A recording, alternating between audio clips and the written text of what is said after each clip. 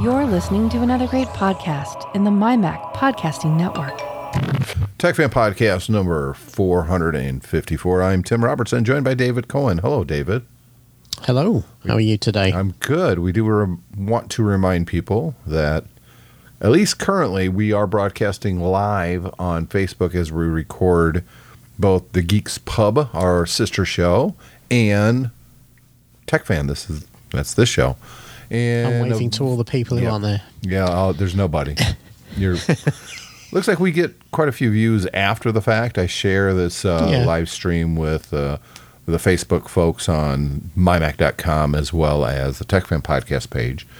But eventually, maybe soon, we will start broadcasting live on YouTube as well. And I'll also look at Twitch. But I don't know if Twitch is more gaming-centric, but maybe that will... Who knows? Maybe we have some gaming listeners. And there's some setup stuff that I'd have to do. Gonna cost money, but... What about Discord? Well, if you want to broadcast in multiple places, it costs money. Right. So, I'm going to look into it eventually. Maybe sooner, maybe later. One of the two. If anybody watches video live on Discord or Twitch, let us know. Yeah, is this something that you would be interested in on either one of those platforms? David and I obviously have a vested interest in learning. And, of course, the whole thing is really picking up new, I guess you would say, viewers at that point. But, the focus is always going to be the audio. People download the show, they listen to it in their car or while they're jogging or, when they're in a coma. No, we put them into the coma. Well, they would need to stop listening to come out of the coma. That goes without saying. So that's what's going on as far as internal stuff, except we did get some feedback, and I thought it would be worth reading here at the top of the show, and that's going to lead into some changes. Yeah. And if I don't shoot the cat first, because this is from Chris, who comes to us from Potsdam in Germany. Chris, I presume you speak German as well as English. I don't know whether you're a native English speaker, but I will compliment you on the English in your email, just because I can. Hey Tim, long-time listener of Tech Fan, the MyMac podcast here. First thing I'd like to say thank you for creating your podcasting network, your dry humour, your to-the-point analyses, and for not weaseling around when it comes to stating a political opinion. I don't think that'll ever be my problem. No. Today's problem, I noticed for the last couple of episodes 450, 451, a high-frequency beep on your audio, not David's, I think, and not on the intro-outro music. It kind of hurts my ears, but it's mitigated a bit by setting my iPod EQ to treble reducer. Second thing, do you have Patreon, PayPal, or any other way to support you and say thanks?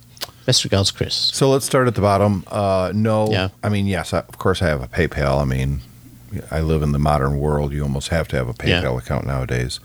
I do not have Patreon or PayPal, nor have we ever asked listeners to financially support the show.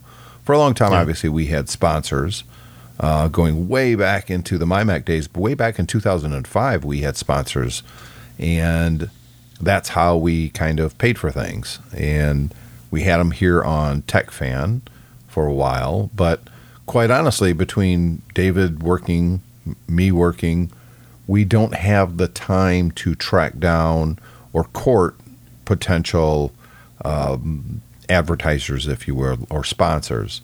It's not that we wouldn't want it. It's just I don't have the time to do it. So that doesn't mean, however, we start asking for donations or anything like that. I've never been comfortable doing it. I've had shows in the past where people have asked to contribute, and I had a couple people at one point. I half-heartedly put my PayPal account out there, and some people did donate, but I was just never. It was never my thing, David. Mm-hmm. And I think you're kind of in the same boat. I get you. Yeah, it's the same thing. We do we do this if nobody listened to us because we enjoy doing it. Yeah. So for me, it's a good opportunity to talk to my friend. Yeah, exactly. Same for me. And it's been a long time since he's been on the show, but in the meantime, I'll just talk to David. Okay, fair enough. Got me there. We've always been happy to invest our time and our money in equipment and stuff we need to keep the show going and make it sound as good as we like it. Which brings us to the second point. Well, technically, I guess it was the first point, but we went in reverse order. The high-frequency sound, yes. There was a time, David, that I would listen to the shows after the fact, and I haven't been doing that probably 6 months. You get complacent when you use the same equipment. You've been doing it so long that you just assume, I'm sure it came out fine. Well, it hasn't been lately. And the big change, starting in TechFan 450, was the way I record. Now, up until, 450, about a month ago, I had been recording directly into GarageBand. And GarageBand, while it works fine, it was always the single point of failure. If we were having problems, it was almost 100% software related, either GarageBand or a driver not loading up correctly or something along those natures. It was never a hardware issue. So listening to David and Guy Searle, for that matter, because he's gone the hardware route for a long time, I finally got a mix board, and I believe we already discussed the mix board. Yeah. A LiveTrack L8 from Zoom. And that's where the problems began for the last few episodes. Improperly wiring the system, if you will, and using a very old mic that was not great for getting rid of some electronic interference. So I tracked down some of the problems using the old mic, and I found that I just couldn't eliminate 100% of the sound. Some of it was cable placement. Some of it was just the inherent where I'm at and the things that have to be plugged in for us to record. And the microphone was some of the problems. Specifically, it was the high-pitched sound that when I was plugged into GarageBand via my USB breakout board, something in there was already filtering it out, so it was never recorded. I knew it was there, though, because if I plugged my mic into the output of that USB board, I could hear interference quite often, but it was never in GarageBand, so I just didn't worry about it too much. The problem is I got rid of that breakout board and went directly into the LiveTrack L8, and boom, there it was. Yeah.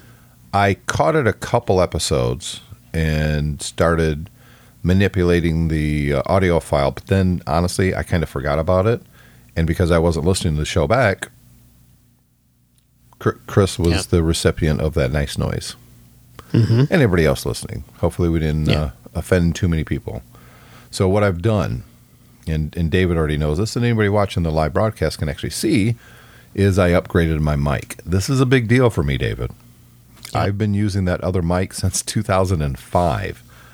There's a Facebook video post that I had captured. I don't remember how I got it, but I got a video of a news story from the local CBS affiliate, WWMT, when I was doing the MyMac podcast with Chad Perry. And they came out and they did this whole segment. It was pretty cool. I remember that. Yeah. I look way younger in that broadcast. Oh, so you was Chad. Way younger. I was a lot. Well, at this point, that was what? 21 minus 5? 17? 17, yeah. Yeah, so that was 17 years 18, ago. 16, sorry. Well, 2016. It's early. Yeah. It's early 16 on. years. 16 years ago, the MyMac podcast can legally drive now. I don't know if you knew that, David. So the microphone I was using in that broadcast was the same one I've been using. Now, I had two of them. One I used and one Chad used. And occasionally I would rotate them in and out, but they both were, almost vintage at this point. And it was time to upgrade. So that's what I did. And the new microphone is really good about eliminating quite a bit of the electronic noise. I think the sound quality is probably going to be a lot better. Yeah. So I can get real close to the microphone now. And Very good. Yeah, it's a Shure SM7B, and it was not cheap. No, the Shure one's the one I'm using is a knockoff Yeah. of the Shure SM57, I think it is. Mine is a cheap microphone. I should probably upgrade it at some point. But the thing is that when you got something that works, you kind of want to stick with it until it doesn't work. You know.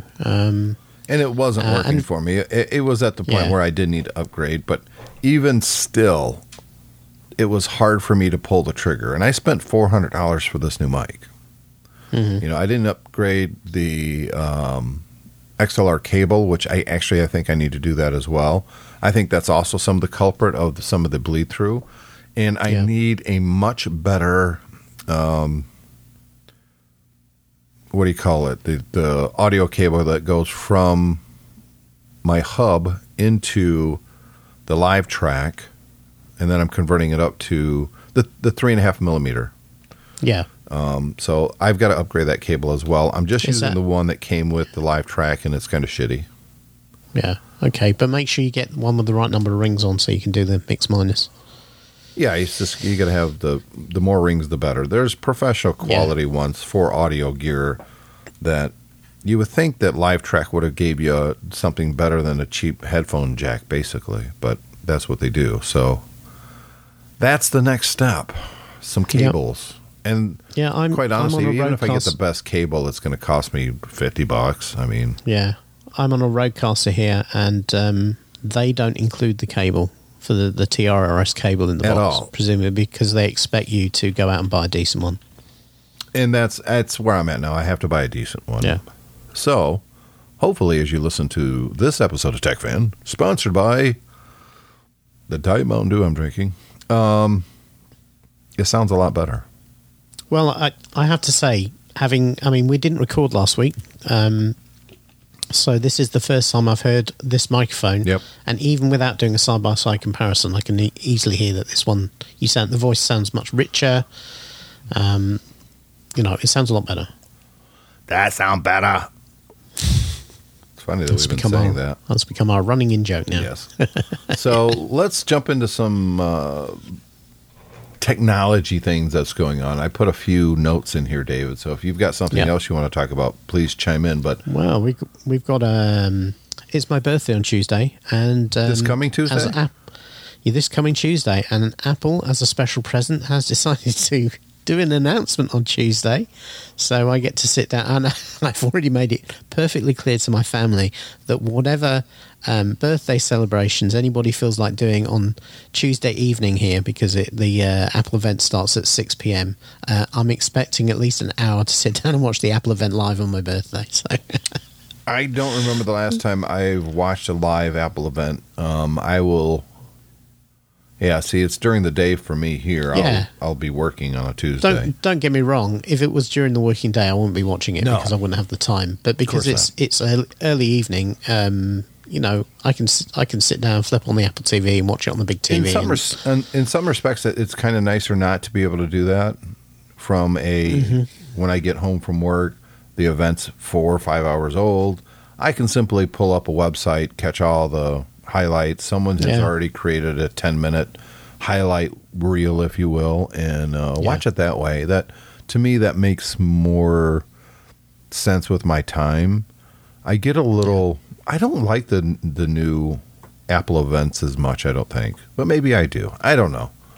I kind of miss the old one. Well, so here's the thing. I mean, I do kind of get what you're saying on that. There's a lot of fluff. It's overly produced now to me. It's very overly produced, and as has been talked about in the tech press in the last couple of weeks, I think a couple of weeks ago, Tim Cook did an interview with Kara Swisher. Apple is so regimented in what they say now. They stick only to the talking points and nothing else. You don't ever catch anybody off guard. And those are some of the best parts.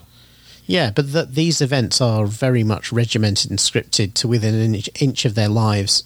And the Apple of today who does this just isn't as much fun as perhaps it used to be. I think it's a bit too, and it's kind of ironic as we're getting older as well, but it's a bit too middle-aged dad man now than it used to be. Even though they will have lots of women and diverse people in the presenting these things, because they're quite good at that now. It just all comes across as very, very corporate. And I guess one of the advantages that the Steve Jobs era had is, even though he was rehearsed to an inch of his life, it didn't come across like that. It came across as more spontaneous. Well, the Apple of Steve Jobs is, let's say, the beginning, and then the beginning of the second tour at Apple, if you will, was more scrappy. They were out to change things. They were pushing products at a time where they weren't popular or they weren't mainstream. They were doing things differently, and they had something to prove. They had almost a chip on their shoulder. We know our stuff is better. It doesn't sell as well. Screw everyone. We're going to stay the course and keep making the stuff that we think that people want. And it was an exciting time to report on Apple, because that's kind of where, starting in 95, I started writing about Apple, and it was different. It was, and that's not. I'm not saying it's obviously it's better now. I mean, they're one of the richest companies in the world, but that's also one of the downfalls when it comes to an event like this. It is. They are one of the richest companies in the world. They have to mind their P's and Q's. They're not going to say anything that's going to offend anybody. Steve Jobs didn't. Frankly, I don't think he gave a crap if he offended anybody or not. No, he kind of went out of his way sometimes to say something snarky against the competition. And not to diminish what they do, because the last big announcement we had from them were the M1 Max, which you and I have talked about before. The M1 is quite literally an industry game changer. I think people are starting to realise that now.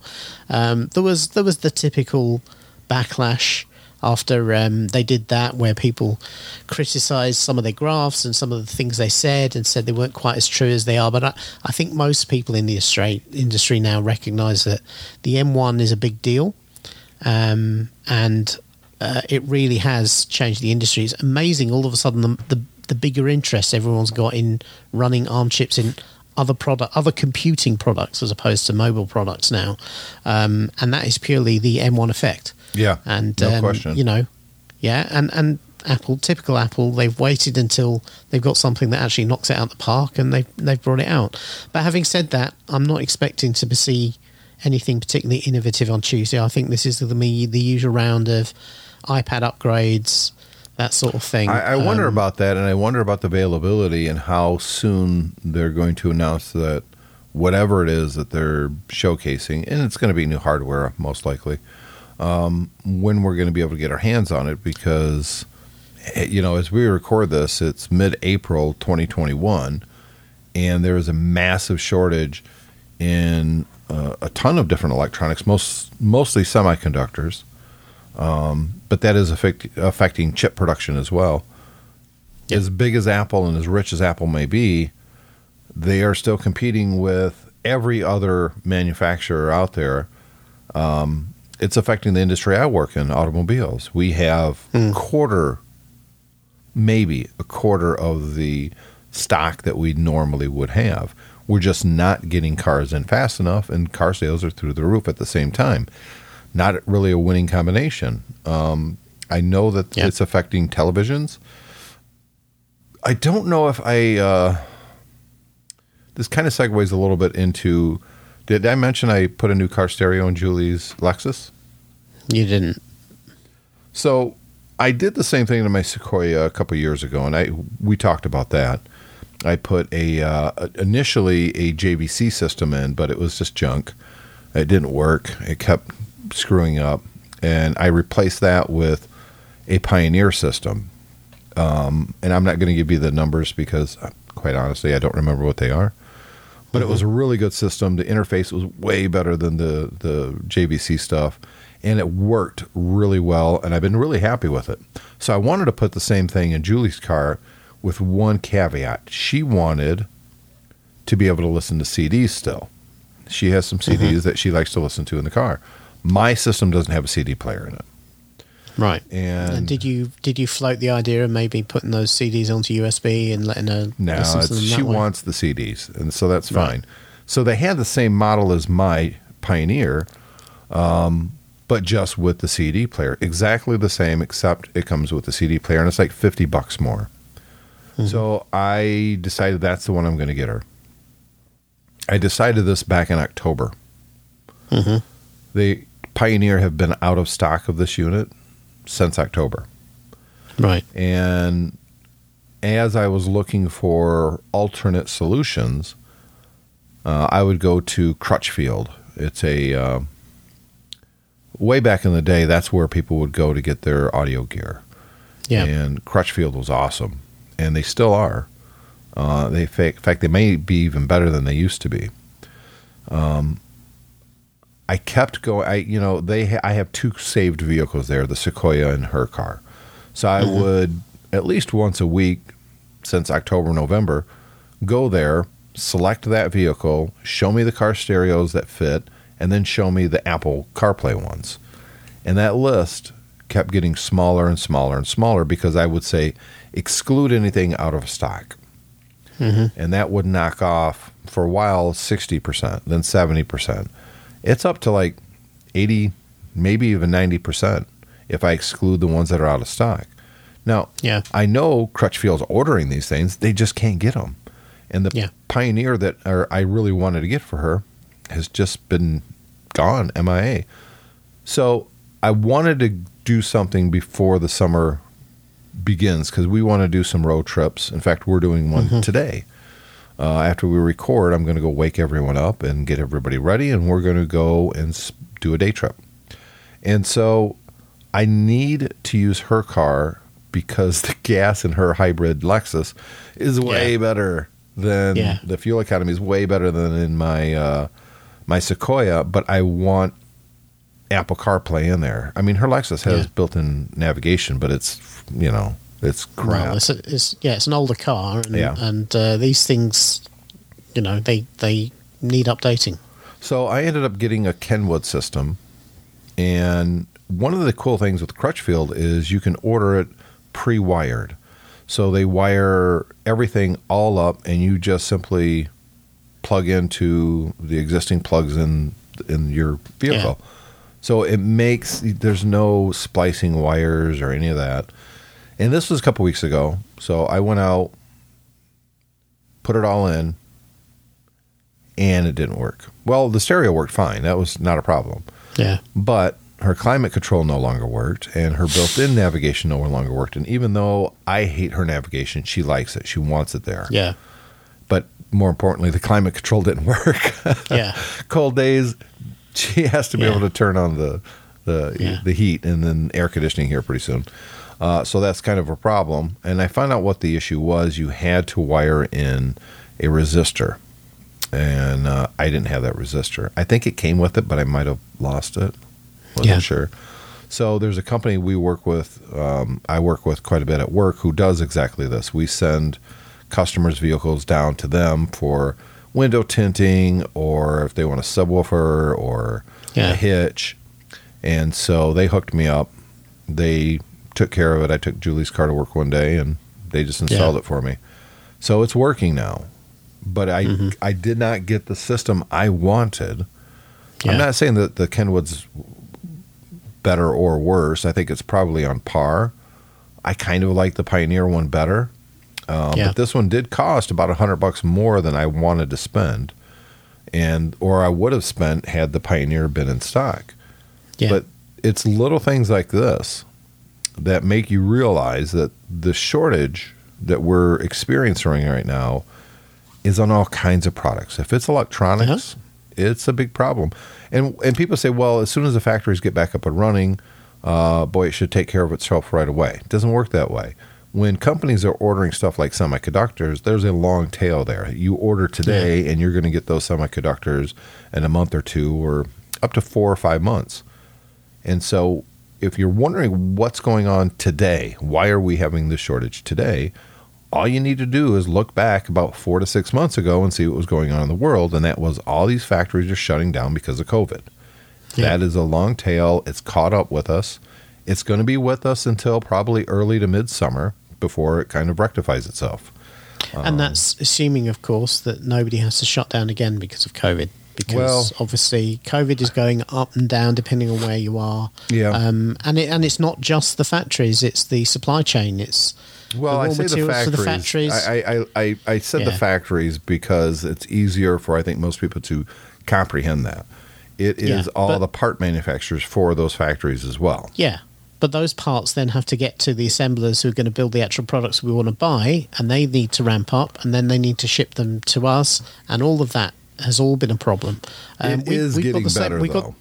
We've got the same problem at the moment. To say it's getting worse. No, it's getting better, but it's going to take some more time. We got to get vaccinations into as many arms as possible, and unfortunately, it's just not happening quick enough. And then there's a whole segment of the population that's just not going to do it, which is going to screw things up. Exactly. Because stupidity. My company, we can't get laptops at the moment.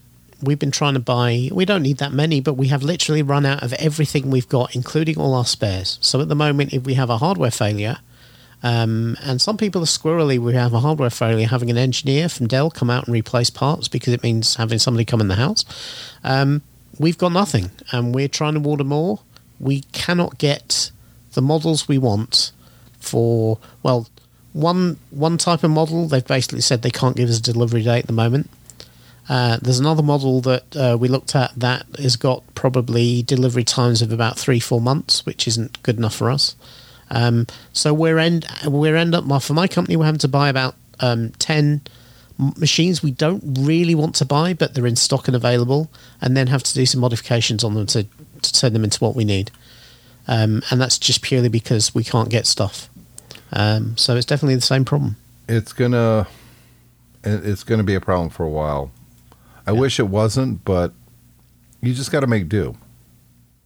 Well, yeah, it's not the end of the world. No. Especially compared to what we've been dealing with. But nevertheless, it's a problem you have to solve, particularly if you're using these things for other parts of your business. We are a year out from returning to normal. And the new normal is not going to be like the old normal. The old normal, yeah. But we're getting there, Yeah. I've been vaccinated. I've had both my shots. I know you have as well. No, I haven't. No, that's right. You guys are doing that because one shot and see how it goes for a while, and then get the other shot. We're doing a 3-month gap between shots, and so I still have about 4 weeks to go before I get my second one. Which I'd kind of forgotten about until you posted. You sent me the message saying that we're getting yours, and I kind of thought, shouldn't I have had mine by now? And then I remembered. Yeah. So, since you haven't been vaccinated, could you put something over your microphone for me, please? Thank you. So it's all right. I've got a filter on the internet connection, so I've wrapped a wet rag around it. So yes, if you don't mind. I mean, it's. I know it's a big ask, but if you don't mind, I'm just. Yeah. It would make me more comfortable. Is 4,500 miles enough social distance between the pairs while we talk? I don't know. So let's move on. The next thing we've got up here is I don't know how to feel about this one, David. LG scraps its smartphone business as losses mount. Yeah. I've never been a huge or any kind of LG smartphone fan. I can't really recall any particular LG smartphone of the modern era. I remember some of the older ones, the flip phones and stuff. Yeah. But let's be honest, they were just another Android knockoff phone. I mean, they were nothing special. The reason I put this in here is specifically for you. Because one of the rants that you've said 2-3 years going now, every time the iPhone comes out, is it's just another slab of glass. They all look the same. They all look the same. They all behave the same. Yeah. The problem is LG actually was one of the reasons they've struggled in the market is because they would do some crazy things. They had some really odd models, and they were never successful, but they were the first one with a folding phone. They had one with they had ones which had screens on both sides. They had one where the screen kind of turned around and the phone kind of looked like a T. But the problem with all of their innovation, and I'll give them credit for that, was that it was still based on Android. So at the end of the day, it's still just a crappy Android phone. And if you're going to be in the Android marketplace and you're going to invest heavily in your phone, you're probably going to get one of the big Samsung ones. That was the market leader. This is the slight dichotomy for me, really, is that Samsung are. I don't see Samsung as particularly innovative. They they throw all sorts of features into their phones every year. Yep. But basically, they're just much as you say about Apple. They're incremental upgrades if they're anything at all, and except they're worse because a lot of the features they stuff into their phones don't really work very well at all. They're just there to give them an extra bullet point in the marketing. Yeah. I don't see Samsung as particularly innovative. And what kind of breaks my heart a little bit about this is LG were within the bounds of the business they were running. They were trying to be innovative, and the market didn't embrace it at all. Yeah. So it's kind of sad, but it is what it is. They've been losing money for a long time. Yeah. So apparently they lost $4.5 billion over the last 6 years on their smartphones. So they decided that was enough. Just $4.5 billion. Come on. Yeah. Yeah. But the problem is we're ending up with a very narrow set of market. Obviously, Apple in itself is a narrow market because it's only one supplier, but Samsung is becoming this huge behemoth on the Android side, and other suppliers are falling away. Yes, but the flip side of this is maybe this will hearken more of the Android makers going away because they just can't compete with Samsung.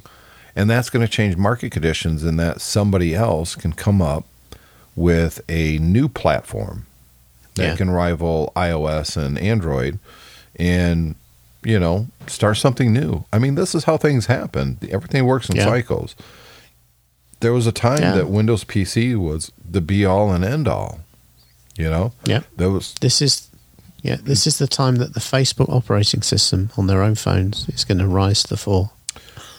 We joke, but you never know where the innovation is going to come from. Sometimes it is from a huge company like Facebook or Apple or Microsoft or Google. Sometimes I really it's a company. It's not Facebook. I really don't want Facebook either. I really don't want. Mark Zuckerberg, if you're listening, don't do that. Don't do it. No. But sometimes it is some company you've never heard of. Yeah.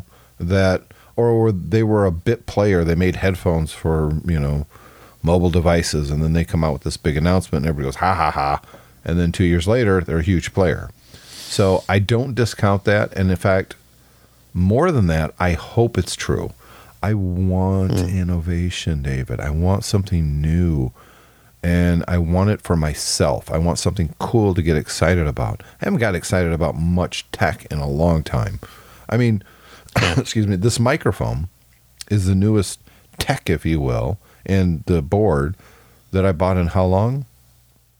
I mean, you could say my iMac a year ago, but it was just another iMac. Wasn't excited about it. It's just, I got another iMac, and it's just going to be the same thing, just a lot faster. I think between the pair of us, I mean, you get more stuff to try because you get all your, Amazon review stuff and everything. I'm probably the one between the pair of us who tends to buy more stuff. But you're buying old stuff. You're buying, No, I've got some new stuff. I've got a dedicated Teams display that I use for work in front of me here that I bought with my own money. I recently bought it. All right, it was a used PC, but I recently set up my own Plex server that's on a tiny little PC running on my desk.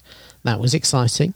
I've got one of these Stream Deck things with the buttons for doing Twitch streaming. It's funny that you talk about Plex, because I was just thinking about offloading my Plex server from my iMac to a dedicated machine running maybe a NAS.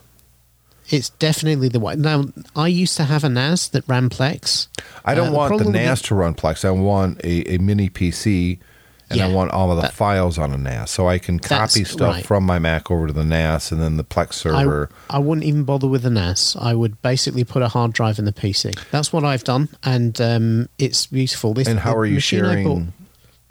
Like if you want to copy something to it, are you just... Yeah, well, so basically, I will either log on remotely to the machine and copy it over the network directly to the machine, or if this little machine I bought is called a Lenovo ThinkCentre M92P. Exactly what it is. Yeah, it's basic. It's about the size of that head unit you just put in your wife's car. Yep. It's a little tiny thing. So the head it's very much pretty big.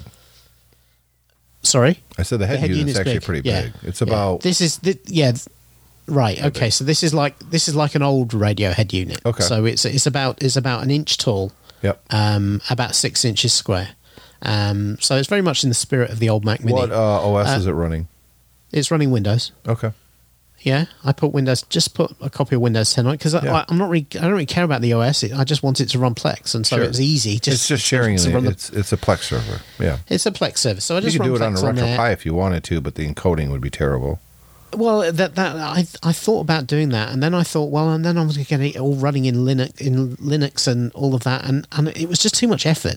Whereas the Windows machine, there's actually some pre-built images you could download for a Plex Media server on a Raspberry Pi that work good, but the problem, quite honestly, is the transcoding is super slow. Exactly, and it's not highly compatible with a lot of the video formats that are out there. And also, as well, I wanted a fairly decent looking box without loads of wires. And the problem with the Raspberry Pi is that it's very difficult to build a Raspberry Pi system without wires everywhere, particularly with plugging stuff into it. No question. So this is what I got. And you know what? This box was about, I think I paid about £60 for it. So it really wasn't expensive. But it's Core i3, 4 gig of RAM, a 128 gig SSD in it. But most importantly to me, loads of USB ports. So you can just plug a new hard drive in. I can plug a hard drive into it. I've actually just put a 256 gig flash drive in there for the moment for the media because that's big enough for me, and then I'll change it when I need to, and that keeps it low profile. If I want to copy stuff to it directly and I have it on a USB key, I've set up a scripting program on the machine, so I can just plug it in the front. It will automatically copy it to the right place on the in the Plex libraries. So as soon as I plug something in there, it goes, and I need to make sure I make sure it's named properly and everything. Yeah. It will just automatically copy it onto the machine to the right place. Well, see, and also, go ahead. Also, as well, because it's running Windows, I can remote into it and actually download stuff directly off the internet if I want to, and perform server upgrades and stuff like that. Yeah, exactly. See, the reason I was thinking NAS as the storage is ease of use of copying files over. Yeah. It's way easier just to be able to, literally on a Mac, the NAS would just show up in a sidebar as one of the network connected devices, and I just copy files over to it and be done with it. And actually, I would want that with a dedicated backup hard drive on the same server. So it's simply, the moment you copy stuff over, it's copying over to the backup. Yeah. But then you can do that with obviously it's a computer, so I can network share to it anytime I want to as well. Yeah, I know. Easily enough. It's not difficult to set up a NAS though. Yeah, what really put me off the NAS is I don't need that much storage for the media. For those who don't know, NAS stands for Network Attached Storage. Yeah. Mm-hmm. So the drive itself is connected. It's not just being shared via another computer. It itself is sharing itself. And I have one here. But the thing is that if you already have the computer, it's just easier to do it with USB drives. Yeah, and that's probably the route that I'm going to go. Yeah. I just haven't decided what server I want to run yet or what form factor.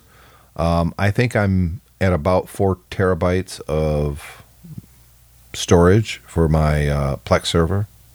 Yeah. But I haven't been copying much new data over to it. My biggest problem... And I think this is a larger conversation, to be honest, is really good software on the Mac. And if someone knows something out there that I should be using, absolutely 100%, please let me know, is correcting metadata on my files.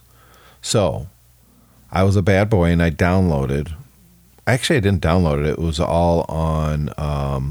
a website. They were streaming it, and I downloaded the streams. Australia's season 4 of The Amazing Race, and we're watching that now. But in Plex, it shows up as movies, not as a television show. Even though I put them in one folder, I named them all correctly, it doesn't recognize them as television shows. So did you tell Plex that they were TV shows? You create a TV show library to put them in? Because that's what you have to do now. Is that what you have to do now? Yeah. And see, that's the problem. When you have to start managing where files are so the server can correctly identify it, isn't necessarily the best option. Because what happens is you start dumping stuff in there and it doesn't realize that this is part of this television show, and it's just not there, and it shows up as, it's just a nightmare. So I would prefer a dedicated application that I can batch drop something into, title it, hit, save, and then Plex sees the updated metadata. So it says, oh, okay, this is season 4 of The Amazing Race Australia, and this is episode 1, this is episode 2, and it just presents it correctly. Yeah, I have a piece of software for you. It's not fully available yet, but this is what I use on my iPads, and it's always been brilliant, and it's called Infuse, from the people who from Firecore, who originally did the ATV Flash for the Apple TV that turned into IFUSE. INFUSE from Firecore. And they are currently developing, and they previewed it. I think an alpha, came out in the end of last year. And Infuse is really great, and it's pretty good at identifying stuff, but it's really easy to edit the metadata. And that's the one I use. And also, the great thing about Infuse is that it supports pretty much every media server going. So if you have a Plex server, you can use that to browse your Plex files. You don't have to use the Plex application, the Plex client, if you don't want to. It's really, really good. And it will also transcode and play anything locally. Yeah, so, I don't care about the playability, but what I want to be able to do is, and I don't see, with the screenshots anyways, I don't see how you change the metadata. So basically what happens with Infuse is that if it gets it wrong, you go into the file and right-click on it, and it brings up a metadata window, and then you can change whatever you want, or you can type stuff in and have it search the right thing. But is it saving the metadata to the file itself, or is it saving it to its own database? Probably to its own database. Right, which means it's not going to help Plex at all. I need something that's going to change the metadata on the file itself. So any media server can say, right, I'm with this is episode 7 of, whatever. I would have to. There was stuff like this for way back in the day, mostly for music. And that's where I was needing it the most. And in fact, you can do exactly what I want to do in iTunes, but it only writes the data in iTunes. It keeps in the iTunes data preferences. It doesn't write it to the media file itself. So I could, and I have done this in the past, completely reorganize everything in iTunes, move to a new machine, something happens to the iTunes library preferences, gets corrupt, whatever, bring all my media back in, all that metadata is gone because it didn't write it to the file. And I want something that's going to write metadata onto the file itself, not into some database that only this application has access to. So I don't know. You see, everything I've put into my Plex server, and admittedly I'm quite new at this, has been correctly identified, but I don't know where it's getting the data from, if it's pulling it out the files or if it's searching an online database and matching it up. It's been pretty good. Most of them search on an online database. There are a couple out there that I'm aware of that media companies like Plex, server companies like Plex, and probably this one too, is actually pulling that from. And they're, for the most part, pretty good, especially if it's a movie. It does way better with movies or really, really popular television shows, but not everything. And I want something that's more robust. More importantly, and I would be happy because I have no plans on moving away from Plex, but Plex doesn't allow you to change the metadata. It does to a certain degree. You can know who's the director, here's the description, but I can't select a file and say this is a television show, this is a movie, you can't do that. In fact, one of the biggest things that I add to my Plex library is video that Julie and I take on our iPhones. So we'll import the data into iPhoto, and then anything I'll do a quick search for Move, find all the video files, drag those over to the Plex server. So, I just made a backup copy already. And then I can watch those on my Plex server, except they all show up as a freaking movie. I don't want it as a movie. I want to be able to say, these are family videos, and here's the title of it. Here are television shows and the episodes for each season. Here is a movie. I can't do any of that with Plex. It's so handicapped when it comes to stuff like that. And I can't be the only one who has this, first world problem. Yeah. Heaven forbid, I got to figure out which I'm seeing an article here that talks about how you label stuff up as your personal media. And put it in the show notes. It seems, huh? Put it in the show notes. I'll put it in the show notes. Yeah. This is. I'm sure people are screaming at the whatever. There was a feature that I could tell. This is a solved problem. Yeah. Well, there was a way to set something was a family video for a while, but it whatever that was, I can't find it now. Yeah. And it wasn't really good. Since the last time I used Plex, it's changed quite a lot. So I definitely struggled with that as well. Anyway, I'm going to pop this in the bottom of the show notes. I mean, I'll look if it's something, we can revisit this in a future episode of Tech Fan, but I want things to be, and I want a piece of software. I don't care if it's local as long as it's writing the metadata to the file. For the same reason, there was I don't remember the name of it now, but there was a piece of software on the Mac. This was early OS 10 days that you could bring in I was mostly with music because this was before people were ripping their own DVDs and stuff like that. That you could bring in music and you could add color, cover art. And it actually would look up the information online and it would populate it. And it was somewhat accurate most of the time. But when it wasn't, you can hit, info, change the cover art, change the name of the band, change the date, and it would save it to the file because I bring that into other applications or my iPod at the time. And it was perfect. That was an app called, I think it was called Coverflow, and then Apple bought it and basically rolled it into iTunes. Yeah, but they did. Yeah, you're right. I think it was Coverflow. Yeah. But it was writing the metadata to the file itself. That's and that is the key to all of this. I don't care about an application or an online service that's only going to keep the information in the cloud or, in a database. I don't want that. I want it on the meta file or the file itself, the metadata. So, and maybe we should, for those who are sitting here listening to the last 10 minutes going, what the hell is metadata? Metadata is the information about the file. So you could say this is a movie. This is a television show. This is the name of the album. This is the name of the song. This is the artist.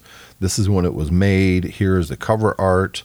Because you can do almost all of that with movies as well. If you got a movie, you want, maybe the picture of the DVD box. If it's a family video, maybe you want to put in there Easter 2001. And so it's easily searchable. So when you look for something on your Plex Media server in the living room using that stupid remote, you can say Easter 2001, and there it is. You can't do that right now. Not easily. And that, to me, is the problem. If I rename my files, so if let's say we took 3 videos on Easter Sunday, right? Yeah. So I put them over on the Plex Media server hard drive, which is an attached 5 terabyte drive on my Mac. And I say Easter 2001-1, 2001-2, whatever it is. Yeah. So I can search for it then. Great. Except there's no cover. It always seems to take, I don't know why, it always seems Plex is really bad about this. So is iTunes. Instead of looking through the file and finding a decent still to use as kind of the cover flow or cover graphic, it picks some blurry, half pink pajamas that was moving. Yeah. It's awful about that. So, let me be able to scrub through and say, yes, that's the cover. Yeah, I think nowadays it's possible to turn on a plugin in Plex and have it actually access your photo library, and so it gets that metadata out of the photos. Because obviously they're stored in your Apple Photo library. Here's my problem with Plex, at least with it running on my Mac. Maybe this is a Mac-centric problem. I don't know. A lot of times I'll start watching something, and then my video will freeze. And I look at the Mac, and it's because Plex has decided this would be a perfect time to go ahead and update all the metadata, or, update its libraries. And it can't seem to do both things at once. I'm going to pause this video because I'm updating everything. Or it's going to get choppy. Or the video quality is going to go down because I can't transcode and update libraries at the same time. So right now I've got it. My preferences are 3 a.m. is when you update your libraries, Plex. Mm-hmm. It doesn't give a shit. It just does it whenever it wants to still. It's like, you know what? It's 8:30 at night. You're watching something. This would be a perfect time. Yeah. And because of that is why I went out and told it you can't have access to my pictures anymore. Because I've got a lot of pictures, to be fair. Mm-hmm. But it would just start bogging down. It's the same thing with my music, because for a little while I was experimenting with all of my picture library as well as my music in my Plex library. It didn't go well. I've got a big collection of all that, not even counting the movies and television shows that I've got sitting on this hard drive. So when it went to update its libraries, it would just take forever. So I had to delete my music and my pictures out of it. And that's not what I got Plex for to begin with anyways. No, I agree. This is one of the reasons I put it on an external computer. It was the NAS I had, which is an old one, but it did have Plex built in. The problem was exactly the same as that. Anytime Plex started to do anything in the background, the whole NAS slowed to a halt because it was such an old machine. And I figured I thought, the problem with a NAS is that, you're getting a cheap processor in there because obviously they're building to a cost. Right. Yeah, and for what you spend on the NAS, you could buy an old PC that's going to be far more powerful and far more flexible. So that's kind of the way I went. And we'll see. But I'm not dealing with the sorts of sizes of data that you have. I'm one of these weird people who, when I watch something on a Plex server, I delete it. I think I'm never going to watch it again. So I just wipe it. So I don't have, 4 terabytes worth of data on there or anything like that. So next thing up, because we're already at 51 minutes here. Next thing up is Google is removing its Play Movies and TV app from every Roku and most smart TVs. And the entire internet went, oh yeah, I forgot all about Google Play Movies thing. This is kind of a lesson that just because you're a big company doesn't mean you're going to come in and be King Dick of whatever it is. Google Play Music or Google Play Movies has never been popular. Never. I don't know anybody that used the service. Yeah. Nobody did. So, but the problem is that if you've bought stuff in that service, you're going to lose access to it now. There's going to be a riot of all 7 people. The problem with Google is not so much they take the stuff away, because if they were taking it away, it's like, we're not doing this anymore. You might not agree with it, but at least they're like, okay, you tried it, you failed. Yeah. The problem with Google is they're not actually taking it away; they're just moving it somewhere else. Yeah. It's now all going into YouTube. Yeah, shocker. Yeah. It's the only way this service is going to survive is be part of YouTube. And YouTube is on all the streaming services too, so maybe you'll have access to it that way. You kind of look at that, and when you see them move it to YouTube, and you do kind of think, why didn't you just do that in the first place? But again, the problem can be that if you have smart devices that rely on these apps, you've now got to kind of do workarounds or things that maybe aren't as nice to access the data. Like, so apparently on the Roku, you can use their YouTube app, but I bet you that's not going to be as good experience as the Google Play app used to be. Next story. Tesla this is from TheVerge.com. Tesla's burning its solar roof customers with a huge price increase. So maybe a lot of people aren't aware of, and I've been aware of it, but maybe a lot of people haven't been, that you could actually, Tesla's business extends beyond just automobiles. They also have side businesses of powering your house. And by the way, if you power your house with your Tesla car, it voids your warranty. You could get solar panels on your house from Tesla, which obviously you would use to power the Tesla battery in your house. Theoretically, anyways. And a lot, I doubt if it's a lot of people, but some people were doing this. And there was a backlog of customers to have this installed. Right. Tesla will install panels, but actually what they did is they bought a few years ago a company that actually made solar roof tiles. So the idea was your roof was a panel. Correct. And a lot of people went for that because they fancied the cool technology, and also it was far more attractive on their house than having the panels, which a lot of people really don't like, having the panels stuck to their roof. So they went from $35,000 to $70,000. And this is after people have signed a contract and paid a deposit. And Tesla was this like, you have to confirm that this is fine, or we're just going to cancel your order because we don't give a shit. Yeah. I mean, they couldn't have done this in the worst way as far as PR and handling your customers. This was just atrocious, just awful.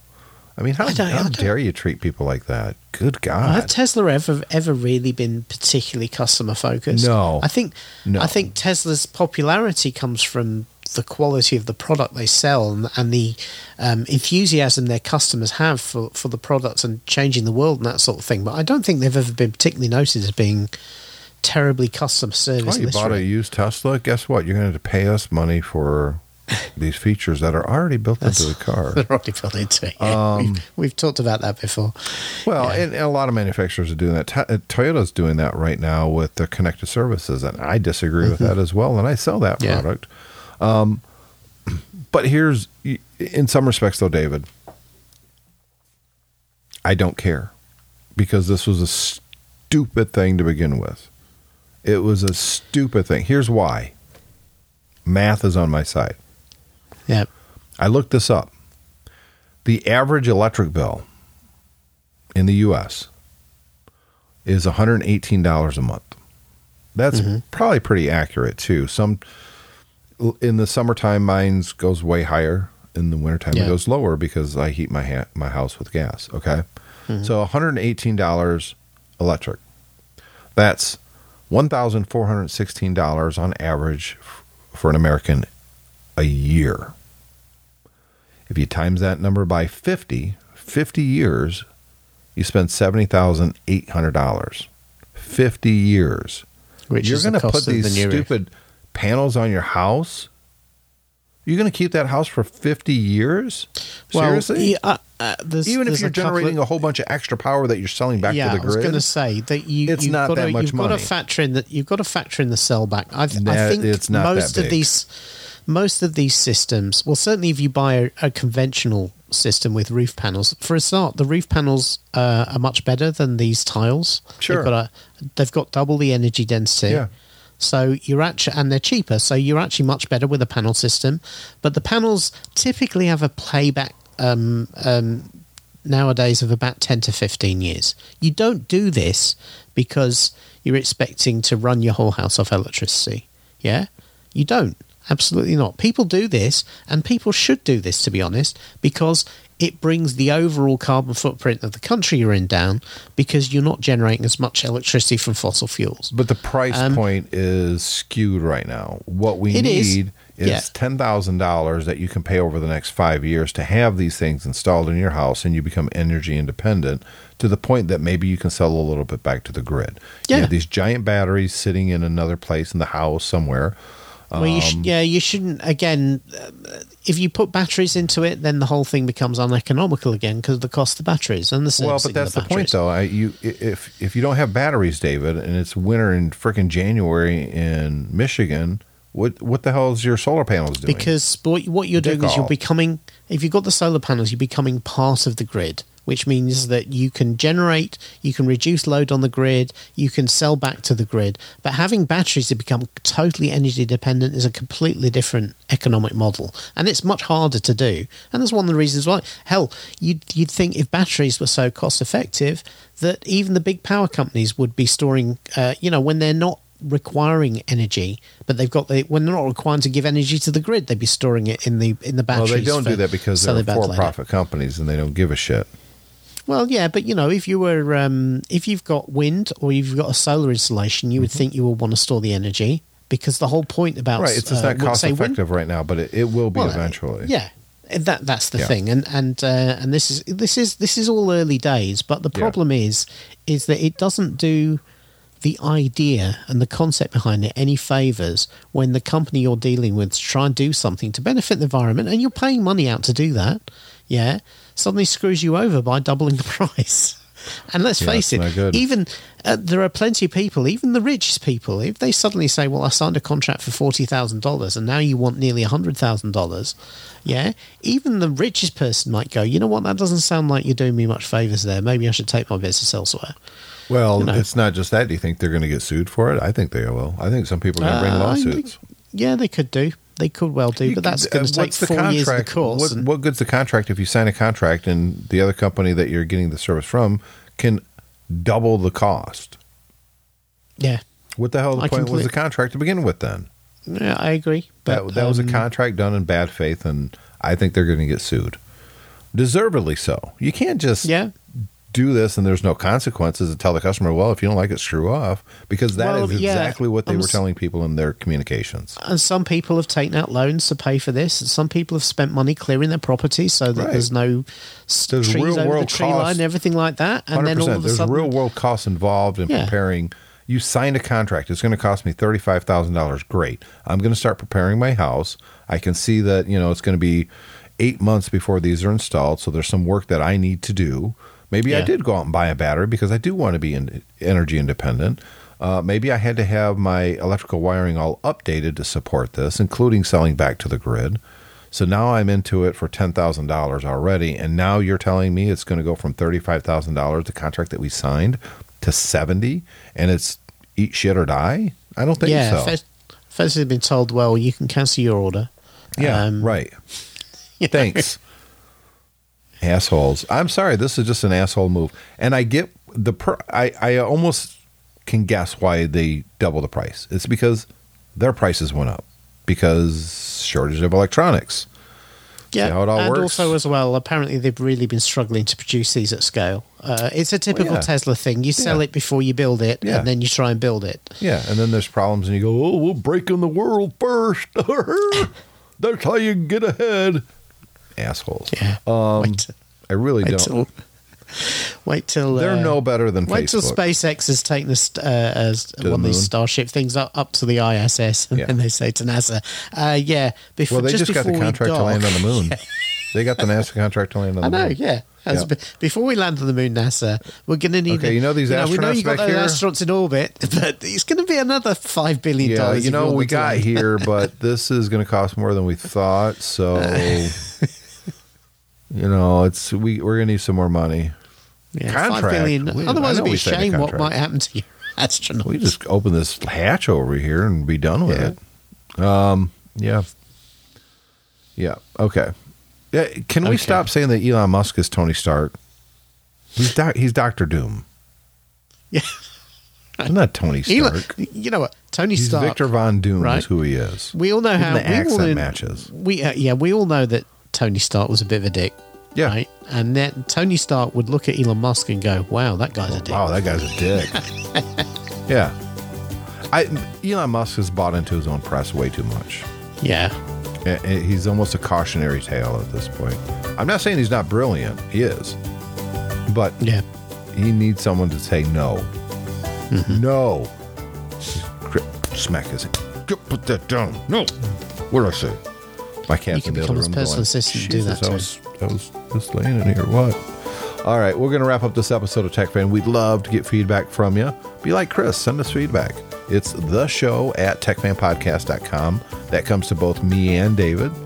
You can follow us on the Twitter or the Facebook. We're Tech Fan Podcast on both of those places.